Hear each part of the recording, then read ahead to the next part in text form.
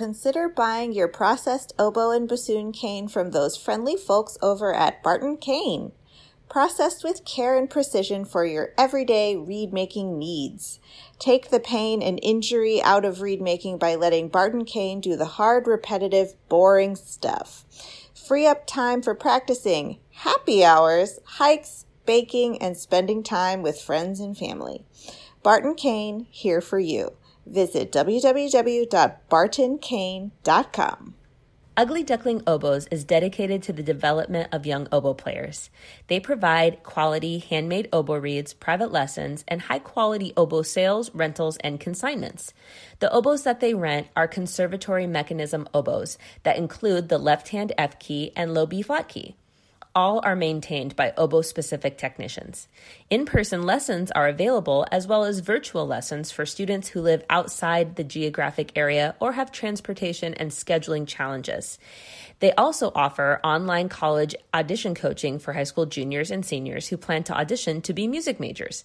Visit uglyducklingoboes.com for more details on how you can set up yourself for success and sign up for their newsletter. That's uglyducklingoboes.com.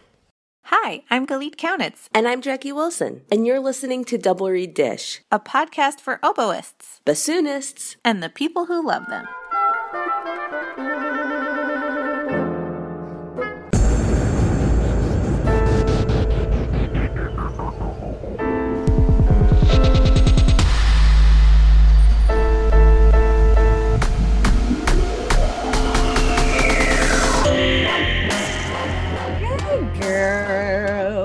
How's it going? Long time no see. It kind of feels like I know it hasn't, but it feels like it has. So people were really excited about the dish topic. So I say we just kind of dive in. Let's go. And the enthusiasm for this topic to me kind of shows the necessity of talking about it. And you and I had kind of the idea to talk about burnout and feelings of, frustration.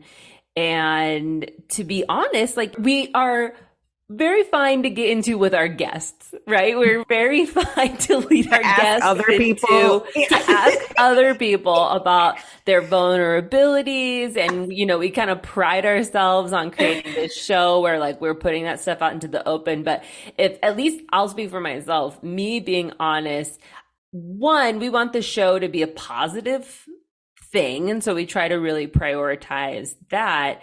But also, like, it's very vulnerable making. And so it was just interesting to me that when we said this was going to be a dish topic and ask people, our listeners, to contribute, that people were immediately, like, very excited about having honest conversations about this topic, and we'll make sure to get into their responses. But I mean, let's just start by talking about, checking in with you and kind of your thoughts on this topic. I'll tell you, just to be 100% honest and vulnerable, this is the most burnt out I have ever been in my life. Like, this COVID and then coming back to in-person work after COVID, it is the most run down and burnt out I think I've ever felt. Right. And I don't really know what to do about it. I took a week off to go on a vacation to visit family, and then I came back and I immediately have to jump into these rehearsals and concerts. And I was just talking to my wife last night, and I was like, I don't even know if I would feel better taking the whole summer off. Like, I don't even know how much time I would require to not feel this depleted. Well, and it's hard because we had all that time at home. So we got out of practice of, working in the same way, attending rehearsals, going. But at the same time, the pandemic was definitely not, like, fortifying or recharging. And so it's like we're out of practice with the stuff that takes all this energy, but we didn't have any rejuvenation. And I don't know about you, but my attention span is like the length of a mouse blinking. Like, sitting through a 2.5 hour rehearsal right now, I'm like scratching at the walls trying to get out of my chair. Right. Which feels very ungrateful to say because I'm happy to have the work and I'm lucky to have the work and it's really great music and I am grateful for it. But at the same time, I'm like shifting in my seat, like twitching, trying to get to the end of the rehearsal. Yeah. If I'm being honest, the thing you just touched on is one of the hardest things for me to deal with, which is knowing that there's more supply than demand in our field, that I'm so lucky to have a job.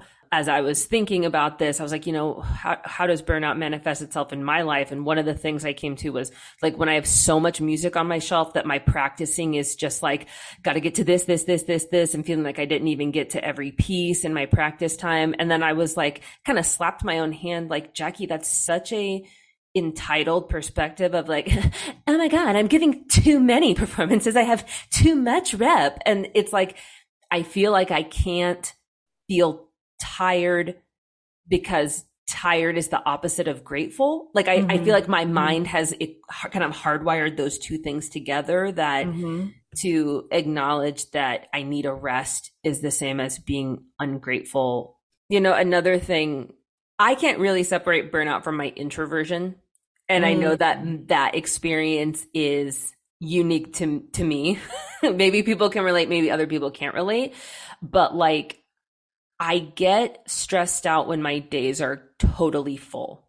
Yeah. So like I'm not that person who can like work a full-time higher ed job and do a bunch of regional orchestras because I feel like I work all day and then I eat dinner and then I go back to work and I work till 10 p.m. And if I don't have days like a weekend or in summer, completely open days.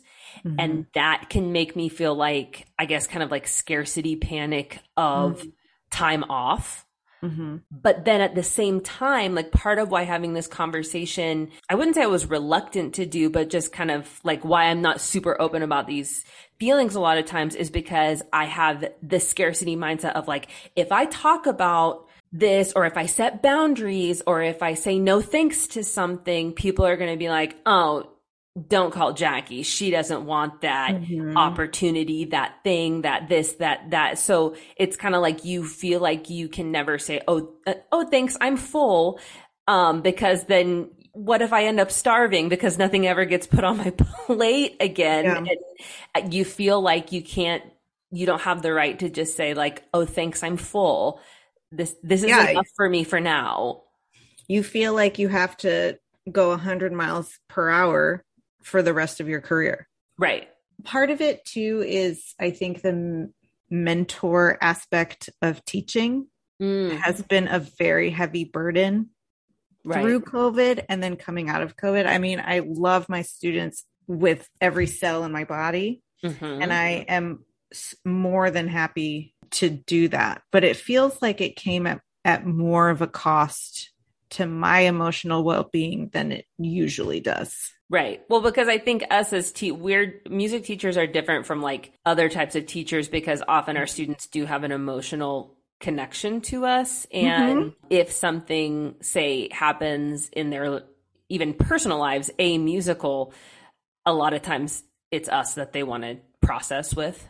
Yeah. And I'm so honored and happy to be that person. But I don't know, it just feels like the things that everybody was dealing with over the last 3 years have been a lot heavier. Right. And so if you're the receptacle who's helping people process and you have a studio of over a dozen people, you're dealing with a lot of heavy. Yeah. So I don't know. How do you think, what are your strategies for dealing with burnout? 1, I would like us to talk about strategies. 2, I would like for you and I to also acknowledge like right now, we are both going, ooh, this dish is too sad. This is going to bum people out and we need to put a silver lining on it somehow. Like that's just so a part of like, as musicians, we're conditioned that we can't like speak our weaknesses.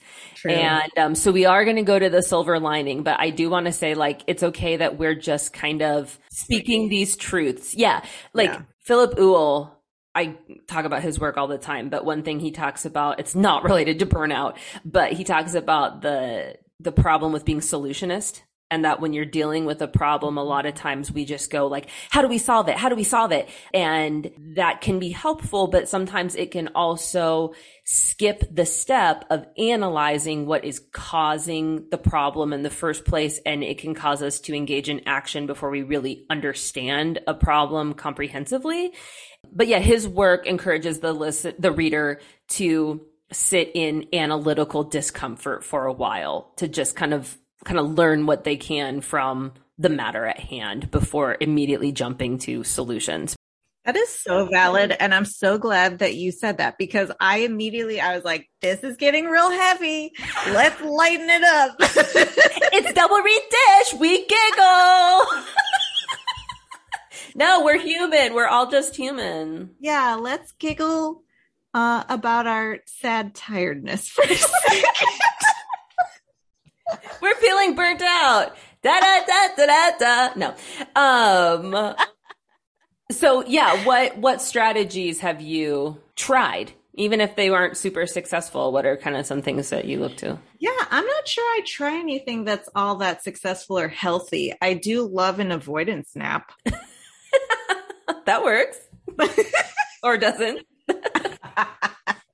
If I get overwhelmed, sometimes I just go to sleep. Yeah, I don't know. I think this is part of the problem, is that I don't really have coping strategies. Yeah. Mm-hmm. I just kind of try to muscle through it and then move on to the next thing, which maybe is why I'm feeling like this in the first place. It could be. So maybe trying different coping strategies could be. And not just going to full system shutdown immediately. Yeah, not just muscling through. You know, one thing that has helped, I guess, two things that have kind of helped me lately. I have started saying no. Like, I've got a lot of plates spinning right now. And over the summer, I've had a couple people approach me with some new things to contribute on. And I have said no a couple times. Good for you. Was completely racked with fear while saying it. I'll be completely honest, was just like, oh God, this is going to get, not only this person will never approach me with an opportunity again, but it will get a complete eye roll. Oh, Jackie's so busy type thing. Like, I was very nervous to say no. But I have started just kind of like declining certain things if I really feel there's no space. I also instituted a rule that every year I take 2 straight weeks off from the bassoon. I wanted to try to find 2-week sessions. I was not able to do that, but August 1st through 14th, I will not be touching the bassoon. And I'm looking forward to that and hoping that will, be rejuvenating and help me reconnect with the parts of myself that are not a musician / bassoonist. Do you count reed making in that? That's not my boundary. Like, I can work on reeds, but it's just basically practicing and playing and gigs. I just basically want a chance to miss it. If I go a whole year without taking that time off, practice can start to feel like a chore. By the time I've taken 2 weeks off from my instrument, I'm pretty ready to play at the end of that. And also when I'm feeling overwhelmed, going, there is a break coming up. This does not last forever. Get to August 1st and there is a break, and just kind of like knowing this is coming up. That's a good idea. I think I'm going to try taking 2 weeks off in August, because I think I can do it. You could do it at the same time as me, maybe, and we could do it together. That's the best kind of accountability. Yes, break accountability. Maybe we should do it as a podcast thing of like, tell us when you're taking your break. Well, we asked our listeners for their advice and thoughts on this. Like we said, people are really excited to talk about this. Why don't you share some of our gems from our correspondence with our listeners? I loved this comment. Without going into too much detail, I took 2 weeks off from playing after classes ended and went on long hikes almost every day to remind myself that the trees, rivers, and lakes don't care about how my reeds are doing or whether I'm working on the right projects. This year was the most severe and longest continuous streak of burnout I've experienced so far. Thank you for addressing this topic. Openness is so helpful and appreciated. We had another listener say, let's normalize being open about musical and creative burnout. Many of us have spouses, children, aging parents, jobs, houses, and bills. Yet we are required to travel, practice, perform, learn, and teach as if it's the only thing we do. Ooh, preach. If it is, and you're great at balancing all you have, terrific. But some of us truly burn out and suffer health problems. Making it okay to take a break, admit you're overwhelmed, and take time for rest is important.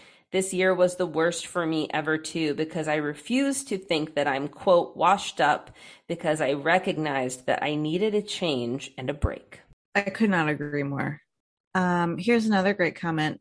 Love this. A burnout tip. It can take a really long time to recover. For someone who is burned out, having patience and compassion for yourself is key. But the one thing I had wished I knew beforehand is that you can't recover from burnout in a week off. I pushed way beyond my means for way too many years under the mentality of, when this is done, I'll take a break. By break, I was envisioning a week off, even a summer off, but it's literally taking years to recover and still going. I'll never do that again. Not worth it. Health is the number one priority. Without it, we can't do anything anyway. Well, and I think what this listener is pointing to is that this builds on itself. And that if you keep saying, oh, tomorrow, or not dealing with it, it can have a really cumulative effect. And so it is okay to set up boundaries and listen to what your body and mind and emotions are telling you you need, and to ask for it and to take it. And it's really nice to know that we're not alone. You are not alone. We are not alone. And expressing feelings of fatigue or burnout or even frustration does not mean that you're ungrateful and hate what you do.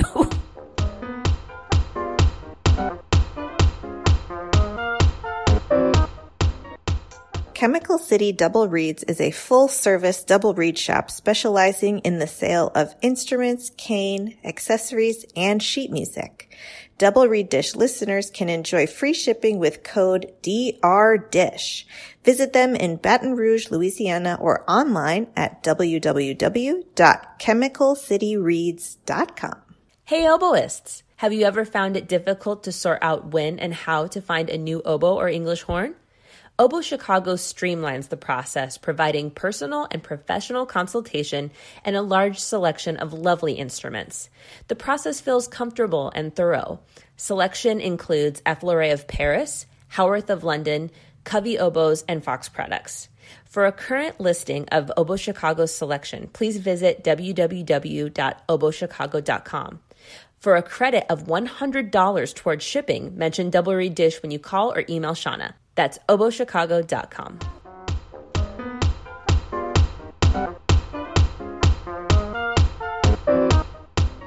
We are so delighted to welcome Dr. Andrew W. Parker, Assistant Professor of Oboe at the Greenwood School of Music at Oklahoma State University. Welcome. Hi, thank you so much for having me. We always start the same way. We want to know how you came to the oboe. How did you get started playing this wacky instrument?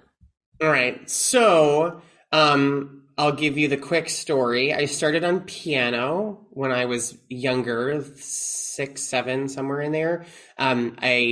Music's kind of skipped a generation, skipped my parents' generation. I come from a musical family.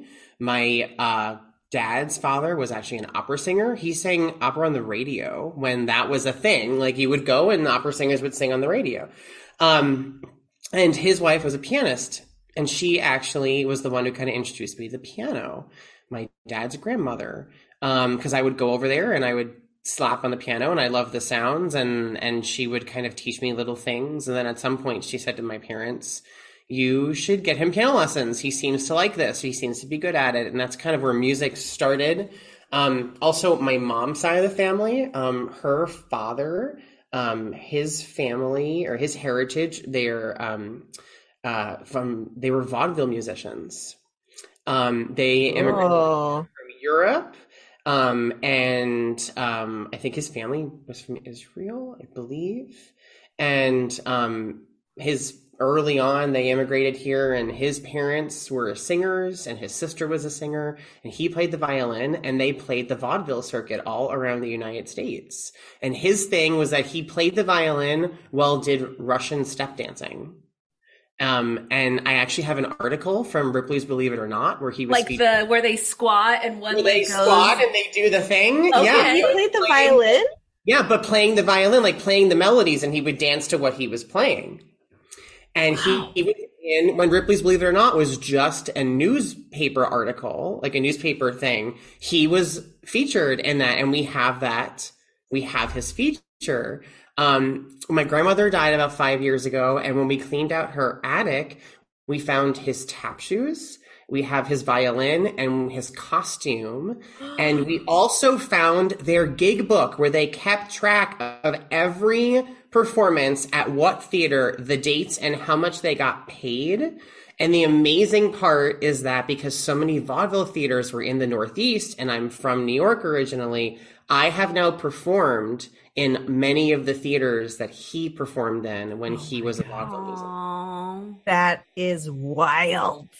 Really amazing. My goal is to one day get one of those like curio cabinets that I can like display it in like a museum and have it in my living room. I thought you were going to say your goal is to one day play the oboe while doing the Russian squat kicking dance. That sounds disastrous. Very dangerous. That is bad. It's like oboe and marching band bad. That sounds like a good way to lose a tonsil. Right? But so it came to oboe. This is a little strange. It's going to come out a little strange, but it was great. My band director in elementary school in New York, I'm from Long Island originally, they actually started oboes in fourth grade. Band was fourth grade is when you started. Wow. And they were running out of oboes in the high school. Like the band directors had a couple of years where like no one had continued or they hadn't started any oboes in elementary school. And they were like, listen, every band director in the elementary schools, I think we had 5 or 6 elementary schools in our district. They're like, you all need to start one oboe player. And then hopefully out of those 6 oboe players, at least one will keep playing into high school. So my band director knew that I played piano and knew that I was already kind of singing in the choir. And he was like, hey, so I would love to show you this instrument. And what he said to me is, you have oboe lips. You have the perfect kind of mouth to play the oboe. And I thought that was a little kind of a strange thing to say. I didn't understand what that meant. What I like, of course, later in life, I realized I have a very large lower lip. And so like it is going to create like my lip naturally covers the sound. So like without trying, everyone always said to me, whether or not I was playing the right notes, was they're like, you have such a beautiful sound. Like your sound is always so gorgeous. And I never really had to try. I never really thought about it. And a lot of it, I think, has been, I just have a very large lower lip that covers the reed. So it just makes for a more cushioned sound. That's a strange start, but also it's a strange start. But it worked. I mean, it got me on the oboe. He like sent me home with an oboe that weekend, and I was like, okay, I guess I'll try it. And I did. And now here we are.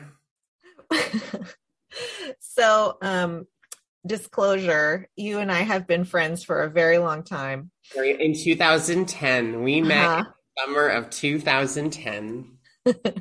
And when we met, you had a very strong Long Island accent. I did, yes. And you would say, it's time to go to orchestra. It's time, everyone. It's orchestra time. It's orchestra time. So can you please tell us about how you became a professional musician and started playing in orchestras? Absolutely. I'd be more than welcome. So, I had a very interesting road, actually. Lots of twists and turns, quitting the oboe at one point for a little while. I actually never intended to go to school for oboe. I always intended to go to school for music. I was pretty sure that I was going to go to school for voice and minor in piano and then get my master's in vocal coaching and then like be a vocal coach for Juilliard and the Met. Like that was the dream. And I was a tenor, you know, like my voice is my speaking voice is very high. My singing voice is very high. Like that was my thing. I was going to go do that and like be an oratorio tenor and like stuff. So, my senior year of high school, things started to change. Like my voice wasn't developing the way that I wanted it to. And I was coming home from voice lessons with like a sore throat and like things weren't great. I was having trouble trying to figure out what was happening with my voice teacher. We couldn't fix the problem. And I was like, you know what? I'm going to audition everywhere on oboe and voice. And then I had actually gone to a summer music festival in New York, the New York Summer School for the Arts, which is up in Saratoga Springs, New York. And I worked with the second oboe player of the Philadelphia Orchestra while I was there, Jonathan Bloomfeld. And I really liked him and I loved his playing and he had amazing reads and like everything felt good. And so I went and I decided to audition at Temple University. And I got there and I did my audition and I got home and a few weeks later I got accepted and I hadn't even finished my auditions yet. And I just said to my parents, I'm going there. I'm going to go to that school for oboe. I didn't fit, like I literally canceled my Juilliard audition, my Manhattan School of Music audition, like every school I hadn't auditioned at yet, just canceled them. I was like, no, I'm doing that. I still to this day, don't really even know what I was thinking at that point. I think I was just so frustrated with my voice. And it was like the first school that I heard back from. And I was just like, I'm doing that. I've already met the teacher. I know I'm going to be studying with him. I liked him. We're good to go. Thank you. Bye. Let's graduate and do this. And I went to Temple for about 3 semesters. And I just decided that it wasn't the right place for me. And I went to a summer masterclass with Bert Lucarelli in the summer after my freshman year and completely fell in love with him like everyone does. Yeah, who doesn't? Who doesn't fall in love with that man? He is just incredible. And I love him so much. And Earth Angel. I was really like hating the oboe and not particularly happy. And I was like, maybe I made the wrong decision. I was actually in conversations with the head of the opera program at Temple to change my major to voice. I was like, maybe I made a big mistake. And he was like, you made no mistake. You are doing exactly what you need to be doing. You just need the right guidance. And he's like, if you ever want to come take lessons or study with me, just let me know. So I called him in like October, my sophomore year. And I was like, great. How can I study with you? So he basically just told me he needed oboe players at SUNY Purchase. And he's like, well, you were from New York, so you can have state tuition and come to Purchase. And next thing I know, I left Temple and ended up there. And it was 100% the right decision. It's something I always tell any student that I work with. If you are unhappy, like you are in control of your life. Oh, yeah. It is your decision, your schooling, you're paying for it, your decision. Don't let anyone else make you feel like it is out of your control. It is not. And that really sort of taught me that. I think very early on that our lives are our own choices. And it's really important that we don't let other people make us feel as though we have no control over our life. Mm-hmm. So it was a great decision. He was an amazing teacher. Loved going to SUNY Purchase. I was one of like 2 or 3 oboe players the whole time. I got to play principal on major symphonies and English horn on incredible pieces and a bunch of operas and experiences I probably would never have had if I had been anywhere else. He then retired from teaching in my senior year and Steve Taylor came in. Mm-hmm. And I started studying with him and I had a great rapport with him and he was wonderful to work with. And I wanted to stay with him for a little bit longer. So I ended up going to Yale for my master's. And oh, honey, he's in an Ivy League. Oh, I'm one of those. The catch. Of course, my mother, Joanne Parker, she just, every time she meets someone, this is my son, he went to Yale. So she's very proud of that. I'm very proud of that. It was incredible.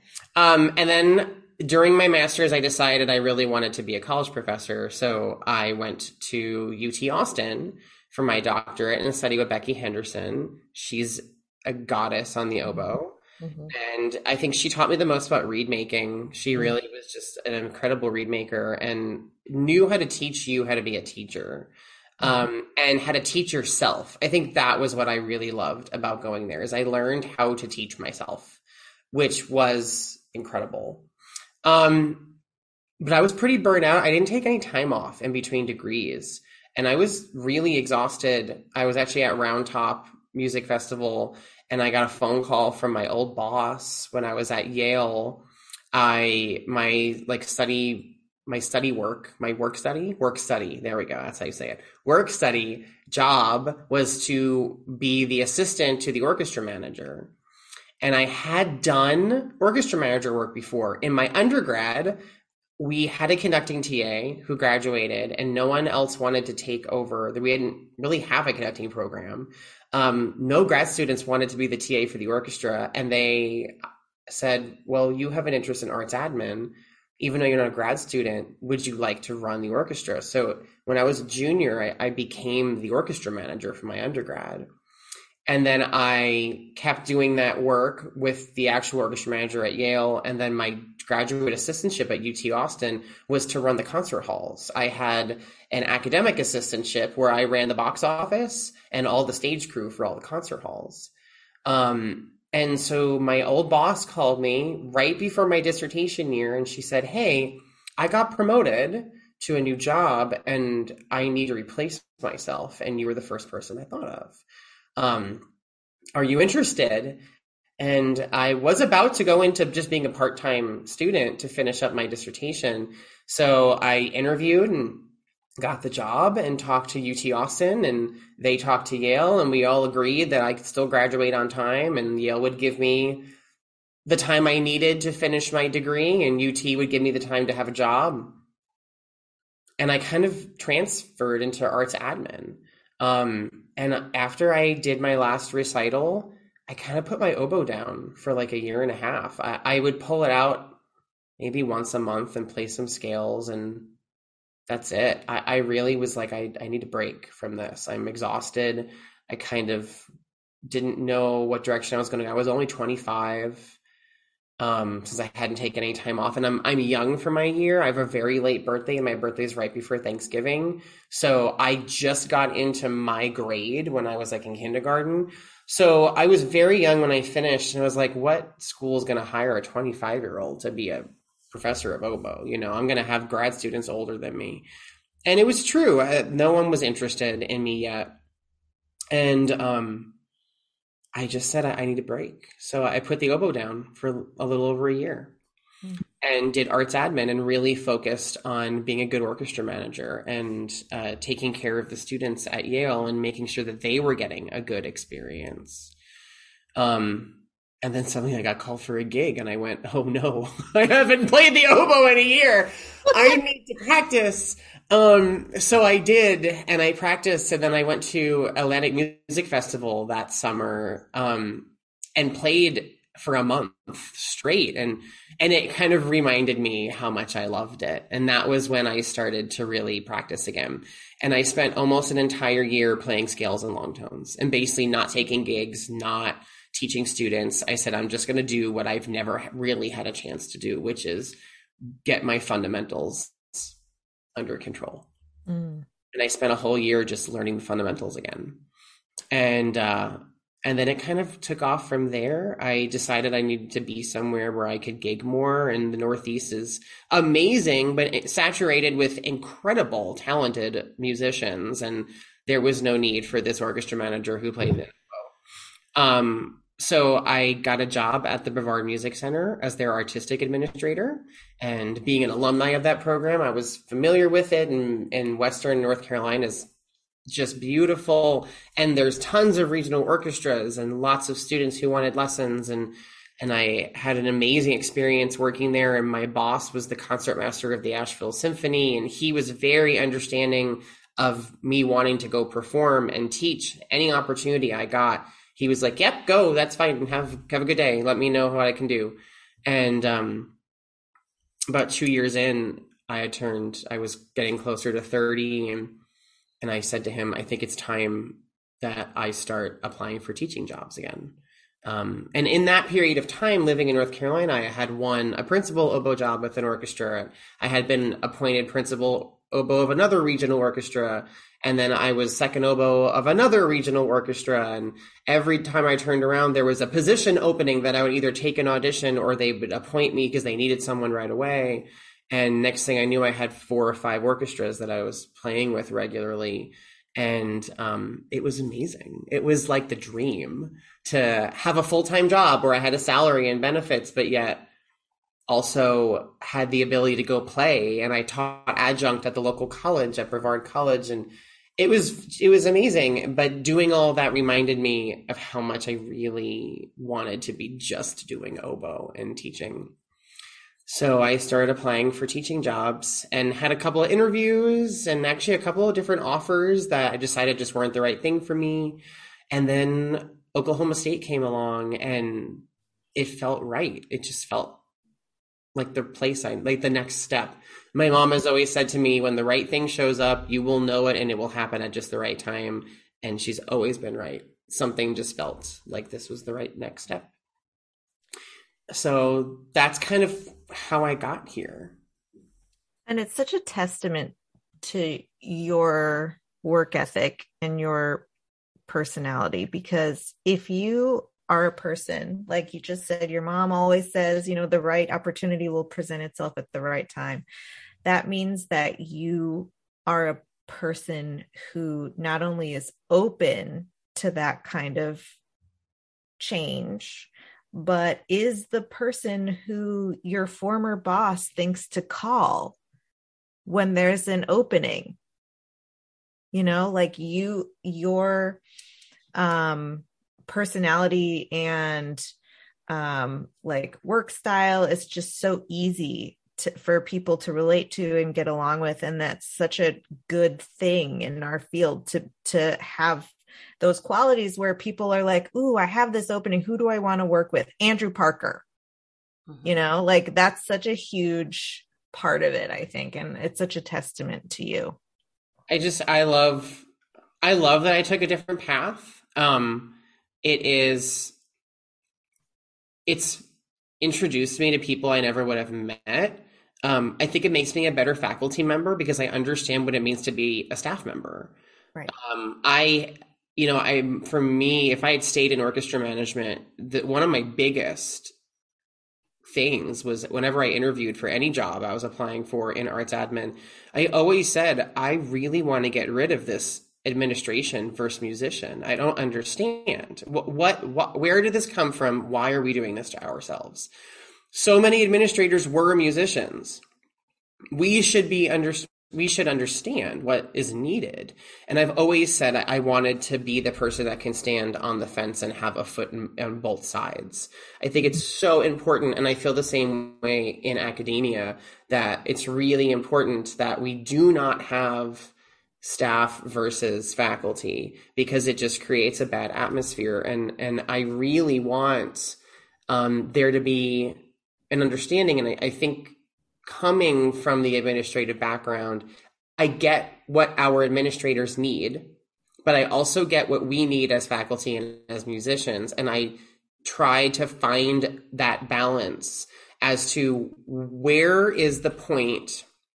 Like if we have a situation, we're trying to find a solution, what kind of solution can we find that is going to be mutually beneficial for both parts? And even if it means that not both parts are getting everything that they need, it is going to be a good balance. And I think that's where we come into problems, is people don't want to budge. They want their thing. They need their thing. But if you have someone who knows how to stand in the middle and say, okay, I get it. I see both sides because I am both sides. How can I help find that balance? How can I stand on the balancing beam? And I like being that person. I don't think I ever would have become that person if it hadn't been for the different path I took. It also makes me really appreciate what I do. I am completely in love with my students. Mm-hmm. I don't have any children myself. They are everything to me. And I think it is because it took me a little bit longer to get here. I didn't get out of school and immediately win a job. I didn't get out of school and I got out of school and quit the oboe. I put my oboe away, and getting called for a gig, getting asked to do an interview like this, these are the things that I appreciate them so much more, because it wasn't something that just fell in my lap and happened. It is something I've really had to work for. And I really try to encourage any student that I work with that it's okay to take a different path. It's okay to find your own path and find who you are. It doesn't need to happen tomorrow. It doesn't need to happen even in 5 years from now. It took me almost 8 years after I graduated from my doctorate to accept my first full-time teaching job. And I think that's such an important thing that we let our students know. There was definitely a period of time where I feel like there was musician shaming. You didn't go out and win an orchestra job. You must be a terrible musician, that you can't do that. And I hope that has diminished. And I am doing everything I can to diminish that with my own students. That it's important to just be you. And even if your path makes you leave music, that doesn't mean that you weren't talented or that you weren't a fantastic musician. It just means that your life took you in a different way. It brought you somewhere else. And there's nothing wrong with that. But don't lose the music. Keep it in your life in some way, even if that is encouraging your kids to play music, or playing in a community band or a community orchestra, or just listening to your favorite piece of music once a week. You went into it because you loved it. Just because maybe it didn't become your career doesn't mean that you have to extract it from your life. It's important to keep that in your life. Yeah. Well, and I think it's such an important thing. Your story is, it's interesting and it's unique because we've had, of course, on the show, people who've taken all sorts of paths, but yours seems to be really autonomously chosen. Like, you allowed yourself to both voice and oboe. You elected to take time off. You considered what administration could add to your musical voice, what your musical voice could add to your administration qualifications. And a lot of times we do come at it from a scarcity mindset of like, oh, I had to do these other things. Or you're right. Like, oh, if it doesn't happen by now, it means it's not going to, or I'm a failure and I can't take time. But as Galit and I have said several times on the show, we are getting to the age where we're seeing people elect to leave the field because they never gave themselves permission to take time off, consider what they really want, gauge burnout and those types of feelings. And basically what I hear you talking about is a unwillingness to invest in a scarcity mindset and believing that what the universe has for you will come to you.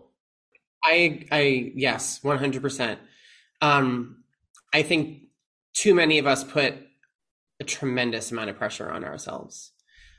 And I will admit this is something that Becky Henderson taught me when I was in my doctorate. I was getting really burned out, and I had a conversation with her. I said, I don't know how to balance my life. I have no idea what's going on. I feel like on a daily basis, I wake up and I'm completely lost as to where to start. And she was the one that said, well, let's sit down and figure it out. And she's the first person that said to me, it's okay to take a day off every week. You're allowed to have a day where you don't do music. Mm-hmm. It doesn't mean that you're a failure. It just means that you need a day to give your brain some time to relax. It was the first person that ever said that to me. That was like, you can't really function on a daily basis if you're not giving your brain the sleep, the food, and the time to recover. She's like, it's just like going to the gym. If you're a bodybuilder, you need to give your muscles time to recover. So you go and you do upper body day, lower body day, take a day off. And that day off is the day for your muscles to build and to regain their strength. And then you start the process over again. She's like, we're just athletes. That's all we are. So we should train like athletes, which means giving yourself a day of rest. Mm-hmm. And I think that most of us don't allow ourselves to do that. And that it was something that I took very seriously. And I try to get my students to do the same thing. And I think that that's an important reason of why I've been able to think clearly about the path of my career. Because on those days where I'm not playing and I'm not doing music, I can evaluate what's going on. How am I feeling right now? Am I feeling overwhelmed? Am I feeling stressed? Do I have enough reads? What performances are coming up? What do I need to do? What is my goal in a year from now, 3 years from now, 10 years from now? Am I setting myself up properly to be successful in those goals? We do a thing, all of my students have a binder that I keep in my office that has all their music that they've played while they've been studying with me. And then the very first thing in there actually is the goals section. So every semester we set goals, and then every year we set goals. And when they come in as a freshman, they set a goal for where they want to be in 4 years when they graduate. And this is because I feel like having small goals, medium-sized goals, and then long-term goals are the only way that we really, truly progress. Mm-hmm. And I try to do that for myself as much as possible, is set attainable goals and then those long-range goals, but make sure that those small attainable goals are designed to get me to that farther end. And maybe it's because I'm type A and I overthink things, but it works for me. And I hope that sort of imparting that knowledge on students that I meet and my friends helps them a little bit, especially if they're feeling stressed or burned out or overwhelmed. I want them to know that it's okay to take a day. I'm going on a cruise next week with my mom for her 70th birthday, and my oboe is staying home. And like, it's fantastic. Like I love playing the oboe, but this was our first year post, quote unquote, post COVID, our first full year with like concerts back to normal and masks not being worn all the time and like everything back in person. I feel like there's been twice the amount of things because everyone wanted to make up for the 2 years we couldn't do anything. It was rough. It was a rough year. I am exhausted. Yeah. And like sitting on a boat in the Caribbean, with a cocktail sounds like the best way to recover from celebrating my mom's 70th birthday. Like this sounds amazing. So I hope everyone goes and joins me everyone come on a cruise with me. Double read cruise. Double read cruise. Yeah. That's our next project. Double read dish cruise. That's right. I have a question. So you spoke really eloquently about how your arts admin experience informs who you are as a faculty member. But I would be really interested in knowing how your vocal training and emphasis impacts who you are as a oboist. How does that get brought into your artistic voice? Oh, a lot. I have had students that have told me like I feel like I just take voice lessons with you. I do a lot of singing in lessons actually. And because I started on piano, I learn all of my students' piano parts to whatever they're playing so that I can play piano with them in lessons. It also makes them feel more comfortable when they finally get with their pianist for their jury or a recital. They've been hearing the piano part all semester. And I discuss a lot, in oboe, we do a lot of voicing and a lot of tongue placement and that is just vowel shape, which is the same as singing. And I do find that I actually connect very, very well with students who also sang in high school or that still sing. And they understand vocal technique or vocal language. I definitely teach very vocally. I talk a lot about the spin of the sound, which I know I got from Luke Gorelli, because he always talked about singing through the phrase, blowing through the phrase, making sure the air is always spinning and circulating. And so I talk a lot about vowel shape on the inside of the mouth. I talk a lot about air usage and how, like, if you were to sing something, you wouldn't stop your air in the middle of a word. Just because the word has two syllables doesn't mean you stop the air in the middle. I say, just speak a sentence. We do a lot of that. I say, I want you to put like words to this phrase and I want you to speak it to me. And then I'm like, great, you didn't put any breaks in there. And you had an overarching phrase. You got to the middle of the sentence and your voice got higher. You got to the end of the sentence, your voice got lower. And I said, that's all you need to do. Music is it's just a language. A phrase is a sentence. A breath in the middle is a comma. It's just, I said, why do you think we put commas in our music to represent a rest? Or a breath. It's a moment of pause. Mm-hmm.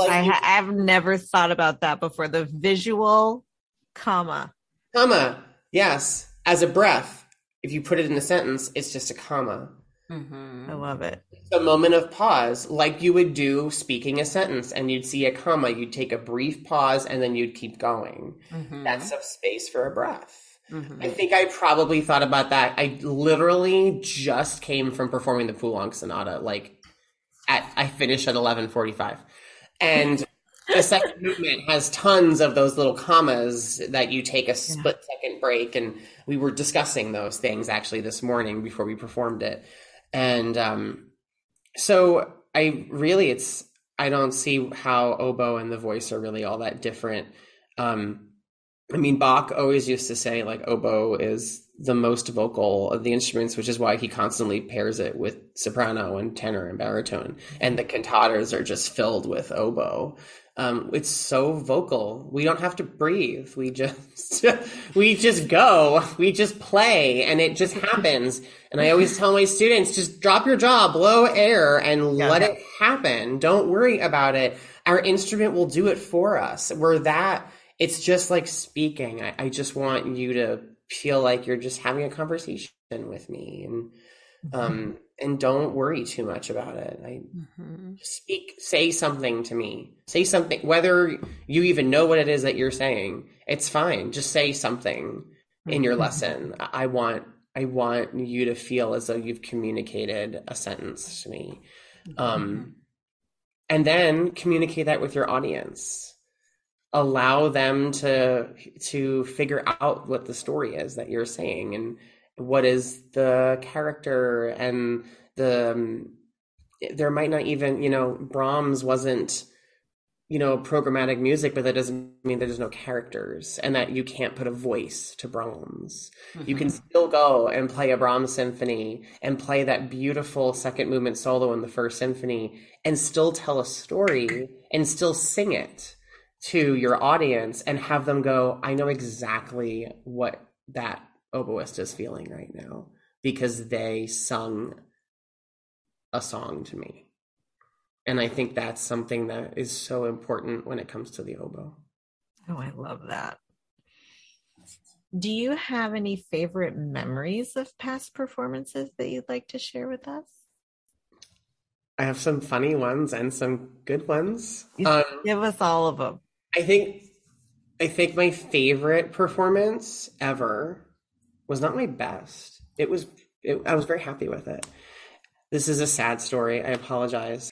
So my dad passed away about 7 years ago of pancreatic cancer. And I have always wanted to play Tombeau de Couperin because what oboe player doesn't? It's beautiful and amazing. I finally had the opportunity to play it the summer, actually, before I left New Haven and before I left my job at Yale. I, for a couple of summers in a row, went to Atlantic Music Festival. It worked out in my work schedule. And my very last concert of the last year that I went was Tombeau de Couperin. Excuse me. And I got to play principal. And it also happened to be a few months after we found out my dad was diagnosed with cancer, and it was the last concert that he saw me perform. And he took a video of the first movement on his phone And I actually, a couple of weeks ago, was going through my Dropbox and found the video of him that he took of me playing the first movement. And it was just a very special concert, because my father was incredibly supportive of me as a musician. And because I traveled so much, he didn't get to see me play a lot. And the fact that, he was going through chemo, and it was like his one weekend that he didn't have treatment, and that he felt okay enough. And actually the day after, he got really sick, and my mom had to take him back home. But he was trying to hold on enough to see the concert. And that was just a very special concert for me to have him there. Oh, thank you for sharing that with us. Thank you for You're sharing. right, I'm crying.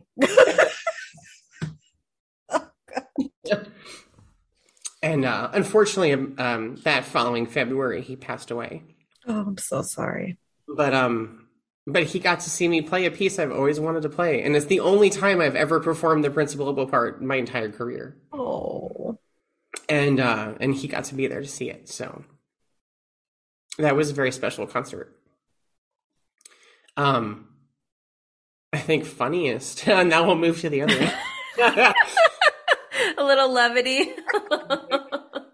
Funniest concert that I think I've ever played. I was a student.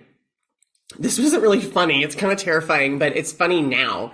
I was at the Norfolk Cheer Music Festival, and we were playing. They used to do, I think it was on Monday nights, they used to do these concerts in like a small room where an ensemble would play a piece, and then there'd be a question answer session with the audience. And you would like talk about the piece, you would play a movement, they would listen, they would ask you questions. And you would get all sorts of questions, like, how can you rehearse something like that? Or like, how do you guys stay together? All sorts of interesting things. And they were a very informed audience up there, which was really amazing. They had really in-depth questions. So about 5 minutes before we're playing the Francais First Woodwind Quintet, which is scary enough. And I go to say the word Francais, and I it's like Halloween. Yeah, I know, it's true. We love Francais here at OSU. I feel like we're constantly playing Francais music, and it's great. I love it. I love noodly things and learning. So hard. So I go to clip my reed because it was just slightly flat, and I clipped my reed and clipped off the very tip of my finger. No! Oh my God. 5 minutes before we're supposed to play the first Francais Woodwind Quintet. No. How bad was it? Which finger? My half whole finger. No. Yeah, because of my pointer finger, I was like holding the reed in place. I went to go cut, and it like hit right the top of my like fingernail, and then sliced off that like little piece right there. But still hit the reed. So the reed was really good. But now I had this. That's my finger, but yeah, the reed's good. So I like walk off stage, and it's like a room. It's not like a stage. So I was like, ow. And this like precious old lady is in the front row watching my finger bleed out into the floor. And I like walk off and find a stage manager, and I was like, so I have a problem. And she was like, oh dear. And like she immediately grabs like a first aid kit, and like we clean off my finger, and she wraps it like in gauze and some tape. Gauze. Tape. To like try to stop the bleeding. And then she goes, do you think you could still play? And I was like, and like sweet little like 21-year-old me, not wanting to let anyone down, I was like, yeah, I'm sure I can figure it out. It's fine. So I go back on stage, and everyone's like, are you okay? And I was like, yep, everything's fine. Don't worry about it. Let's do a concert. And I play convulsing from pain. Yeah, and I play this entire 4-movement craziness of circus music, plus a question and answer session, which went on for 45 minutes. We were on stage for like an hour and a half, and in the whole time, the gauze is getting like darker red and darker red and darker. Oh my God! And like someone had to bring me like more, and I had like replace it. I'm explaining to everyone like what happened. So like not only are we doing this, but now everyone knows that like I've been playing with like half a finger and oh my God, it was a mess. And somehow like it did get recorded and somehow you couldn't tell. I mean, like I don't know how, but like it didn't sound like there was anything wrong. I think I just went into like adrenaline hyper mode. Yeah, this is like the oboe equivalent of the baby stuck under the car. Yeah, and you're like, the you mom. just have to do it. It doesn't like you are on stage, the concert's about to start. We were the only thing happening on that concert. Like there was no alternative and the audience was there. Like I was going on whether I wanted to or not. And I just had to. And I think that is one of those moments of like we really are insane as musicians. Like we do the craziest things. We are asked to do things that no one would ever ask anyone else to do. And it doesn't seem abnormal to us. We're just like, yep, sure, happy to play a concert with half a finger. You know, but that's what happens and the show must go on. But it also is what makes our lives different and exciting and unique. So Sure is different. Sure is different. That's true. Wait, did you have to go to did you have to get stitches or something? Or did you No, just like super glue it? It kind of like grew back. I mean, I still I'm like a lizard. And I still have like a little bit, like you could see on like, it wasn't a ton, but you could see it like the tip of my finger. It's like slightly flat, but like it healed. I went to rehearsal the next morning. You're like, all this gauze is really going to get in the way of my half hole. Could you find me some super glue or something? Can we just like seal this sucker? We just like tie it as tight as we could to try to make it as close to my finger size as possible, so it wouldn't infiltrate on the half hole and act as a tiny tourniquet. Yeah, which is kind of what happened. No, I mean, luckily, like the gauze was big enough that like I barely had to move my finger to get the half hole covered. It was like one slight movement and my half hole was covered. It was great. So it's a double read podcast. So of course we have to ask about reads. Our listeners love to hear about all the geeky stuff, shape and staples and whatnot. And yeah, any read advice you have other than don't slice off your finger immediately before a concert. Yes, don't do that. Bad choice. Bad life choice. So yes, I mean, I can give you guys kind of my setup if you want, so people can geek out over my setup. So I'll go through all that. Okay, so I play a Loray Royale. I use either the Cherugi 2 Plus silver staples or Nielsen Woodwinds Artist staples, also in silver. If you haven't tried those, they're amazing. I think they're incredible. I feel like they're based off of Loray staples or Pisoni staples, something along those lines. They are amazing, and they make incredible reads. Are they, the opening size is similar to the Cherugi 2 Plus? Yes. Mm-hmm. And they're thick-walled, so I like thick-walled staples. And they're great. I love them. I'm in a cane conundrum at the moment. I can't. Me too. Can't find anything I like. I'm in this place right now where I'm like, okay, well, there are so many people that gouge and shape cane. There must be someone that is making something that I like where I don't have to do that anymore. Yeah. I can pay someone to do that for me, right? I don't need to do that. I don't have enough time to do that. I would love to have some. If I was principal oboe of some major symphony, I would probably be a little bit more picky and be like, no, I'm going to pick everything myself and gouge it and shape it and want to. But it's just like, I just need reeds. My students buy reeds for me. I just need reeds. I need them now. I don't want to have to fiddle with all the other stuff. Mm-hmm. So I have been on the search this entire semester for shaped gouged cane that I really feel like is giving me what I want. I've tried a lot. I just haven't found anything yet that I feel like it matches what I'm looking for. So I'm still on the search. Anyone listening to this, tell me what you use if you buy shaped gouged cane and I will try it. I should start my own blog about gouged-shaped cane. I'd read it. An article in the journal catalog. I will buy all sorts of gouged-shaped cane from every person possible and make a read on it. But yeah, I haven't really found anything yet. But when I am doing it myself, I tend to prefer Rigati. I just buy Rigati cane from whoever has it in stock at the moment. And here in Oklahoma, in the summer, I use like 11 diameter cane. Otherwise, I find that my reeds are way too open. It's too hot and humid. And then in the winter, I can use 10.5, 10.7, 10.75 is like my sweet spot in any. Oh, yeah. I love 10.75. It's yeah.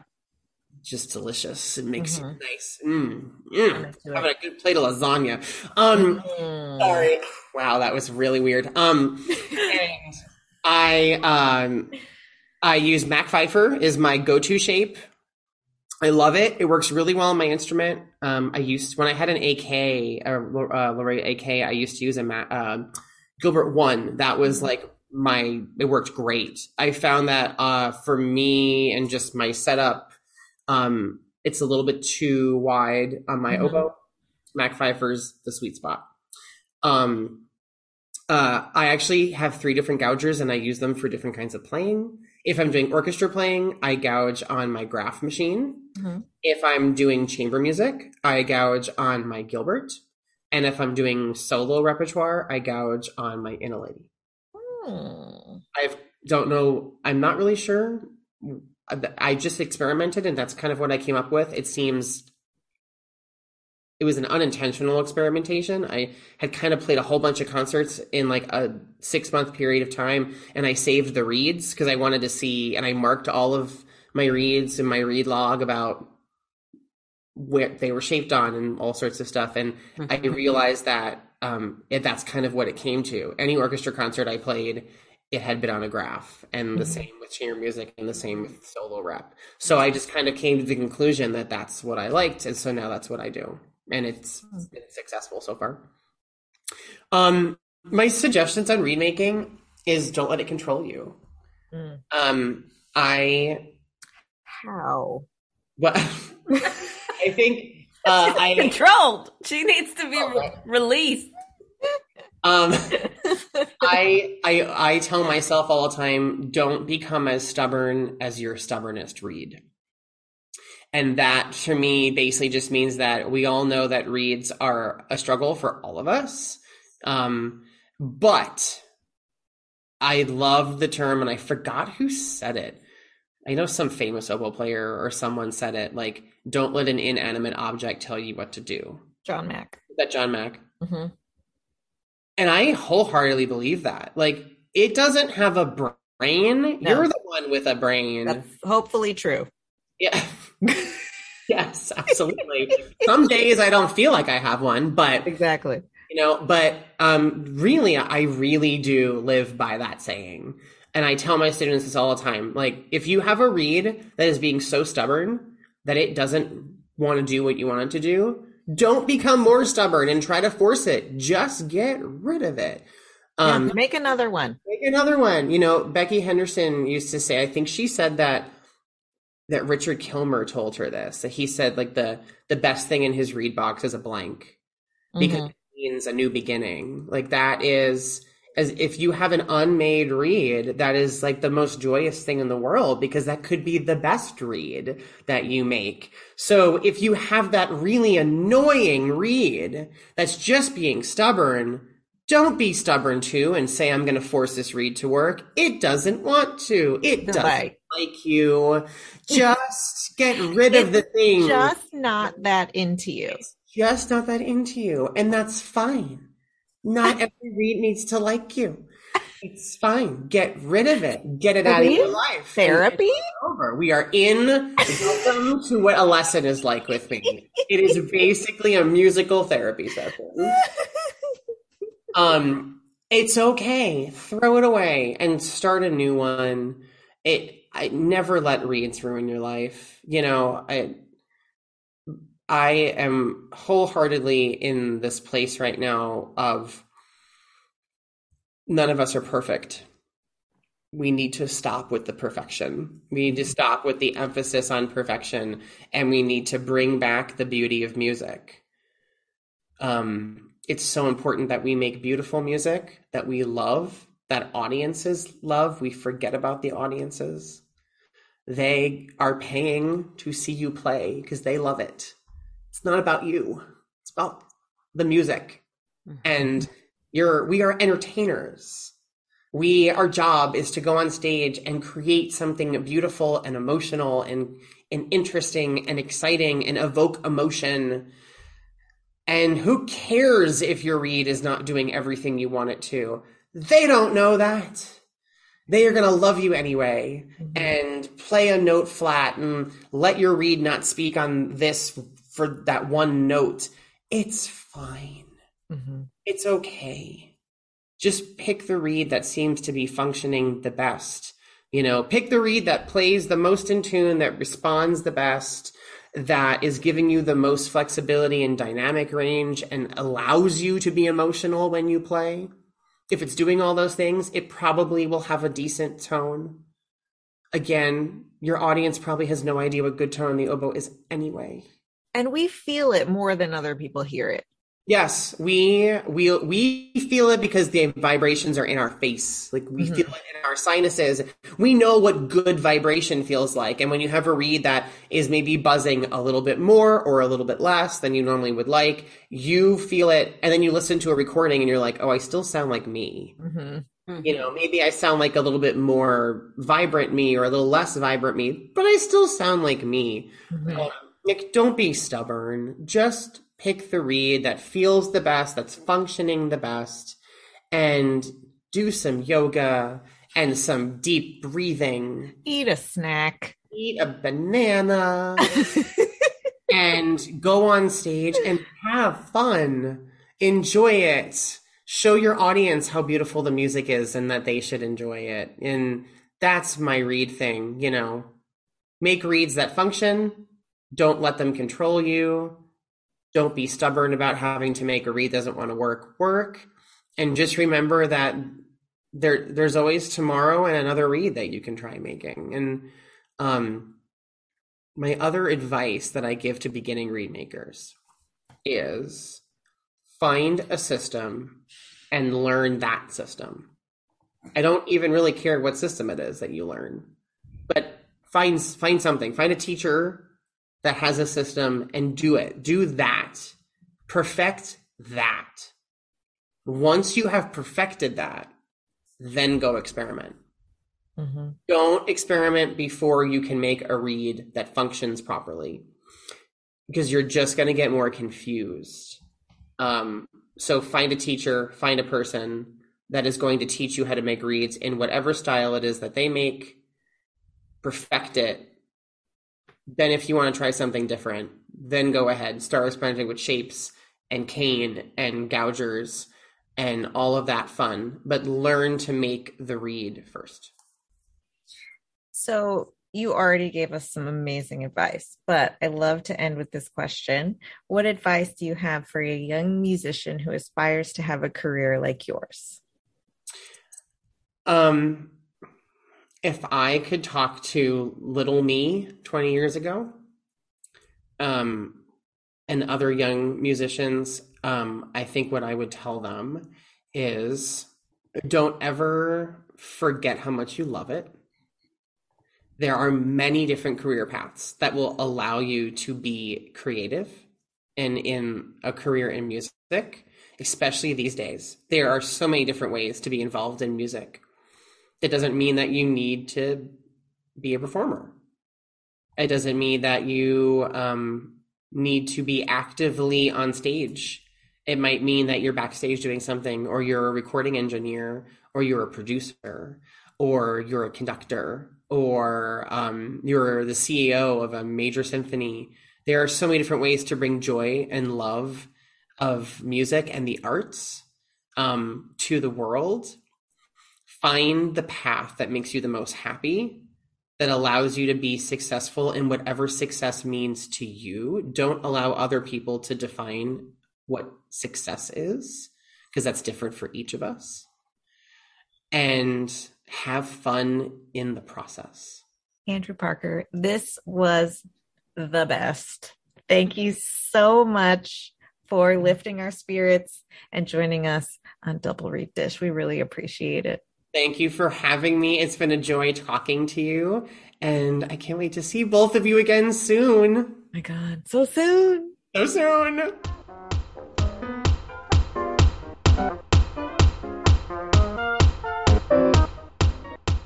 We hope you enjoyed that episode, and follow us on social media and tell us when you're scheduling your practice break. Maybe it's shorter than 2 weeks, longer. I don't know, but tell us. We're going to do this in solidarity together. Tell us how you're practicing self-care and setting up boundaries, and rate and review. Galee, who's on the next episode? We welcome the amazing Lee Munoz, assistant professor of bassoon at the University of Missouri, Kansas City Conservatory. Jackie, let's end this nerd parade. Okay, I think I spilled juice on my desk because it's sticky. Ew. I'm going to go clean that up.